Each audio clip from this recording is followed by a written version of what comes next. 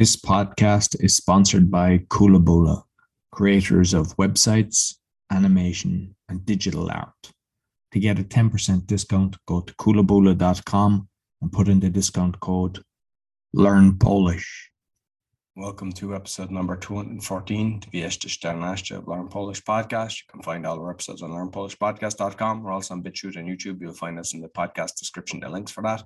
And you can get lessons, Camilla, polonaswoosh.com. I have 4 other podcasts, speaking podcast, meditation podcast, awakening podcast, crypto podcast, and all can be found on roycollin.com. We also have a donation button to help towards our Zoom, BitChute, and all these other costs that we've got on the website. So if you want to help us with that, coffee for either of us or a cup of tea once a month would be greatly appreciated. Dzień dobry, Camilla. Dzień dobry, Roy. Witamy wszystkich naszych słuchaczy i zapraszamy serdecznie na kolejne spotkanie, podcast Uczymy się polskiego. Każdy dzień musi być dobrze wykorzystany na naukę. Nie robimy przerwy, idziemy do przodu i uczymy się.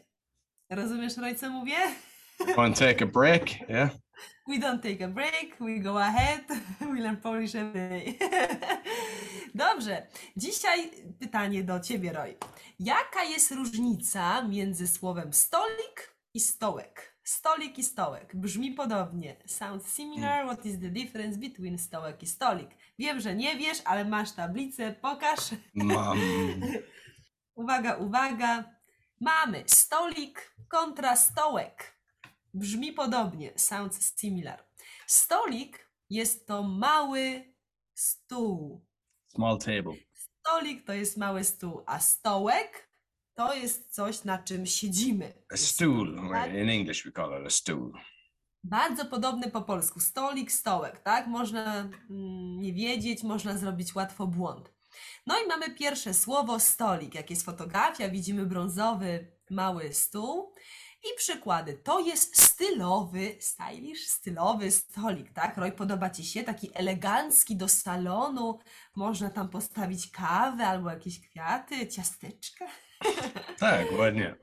Stylowy stolik. Okej, przykład numer 2. Kupiłem, so I bought past tense, ten stolik rok temu. Tak? So teraz jest trochę brudny i twoje dziecko robi scratches on the table. Odrapany, tak? Odrapany, tak. Kupiłem ten stolik rok temu. Nie lubię tego stolika. I don't like this table. Nie lubię tego stolika, bo jest za mały. Nie mam miejsca. Jedna kawa nie ma miejsca już. I teraz za tym stolikiem stoi lampa. Za to jest jak behind. Za tym stolikiem stoi lampa. Okay. Dobrze.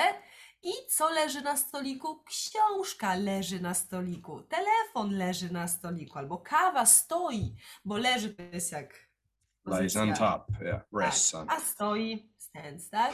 Czyli książka leży na stoliku, a kawa stoi na stoliku. Drugie słowo, bardzo podobne do pierwszego, to jest stołek. Stołek, czyli to jest krzesło, tak? To na czym siedzimy to jest krzesło, a tutaj jest stołek. Najczęściej stołek jest w kuchni, nie w salonie, tylko najczęściej the most often, tak? Najczęściej w kuchni, dlatego mówimy stołek kuchenny. Co to jest kuchnia? It's like kitchen stool. Kitchen, tak? I stołek kuchenny, dokładnie. To jest mały stołek kuchenny. Teraz wiem. Small kitchen stool. Tak. Mam duży i wygodny stołek w kuchni. I have a big and comfortable stool in the kitchen. Dobrze, super. Brakuje mi stołka. I'm kind of missing a stool. Tak, bo brakuje, to znaczy, że to lack something, tak? Że nie mam. Bo sprzedałaś. Albo nie kupiłam, bo nie miałam pieniędzy. Wszystko mam. Mam lodówkę, mam mikrofalówkę, mam stół, Postawaj, kiedy jadł twoje śniadanie, tak? Nie możesz siedzieć. Muszę stać, nie mogę siedzieć. Brakuje mi stołka. Muszę kupić. A co, chcesz mi kupić? Na pewno. To poproszę duży i wygodny stołek. I teraz uwaga, under.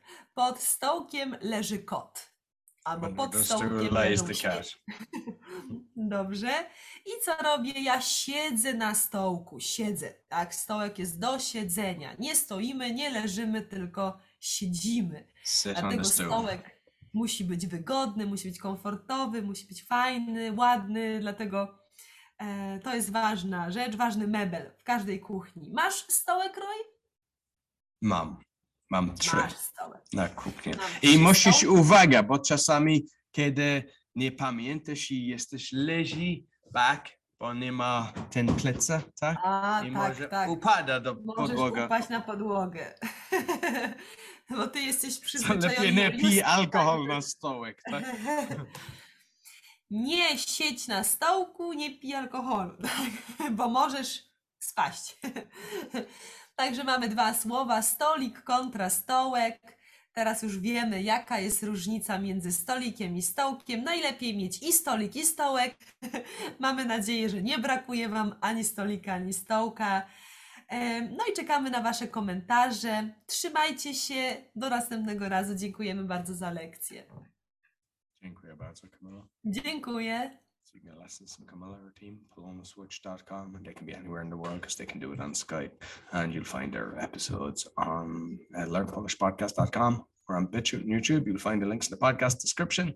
And as I mentioned, we have a donation button as well if you'd like to buy Camilla a nice cup of coffee or tea and me as well.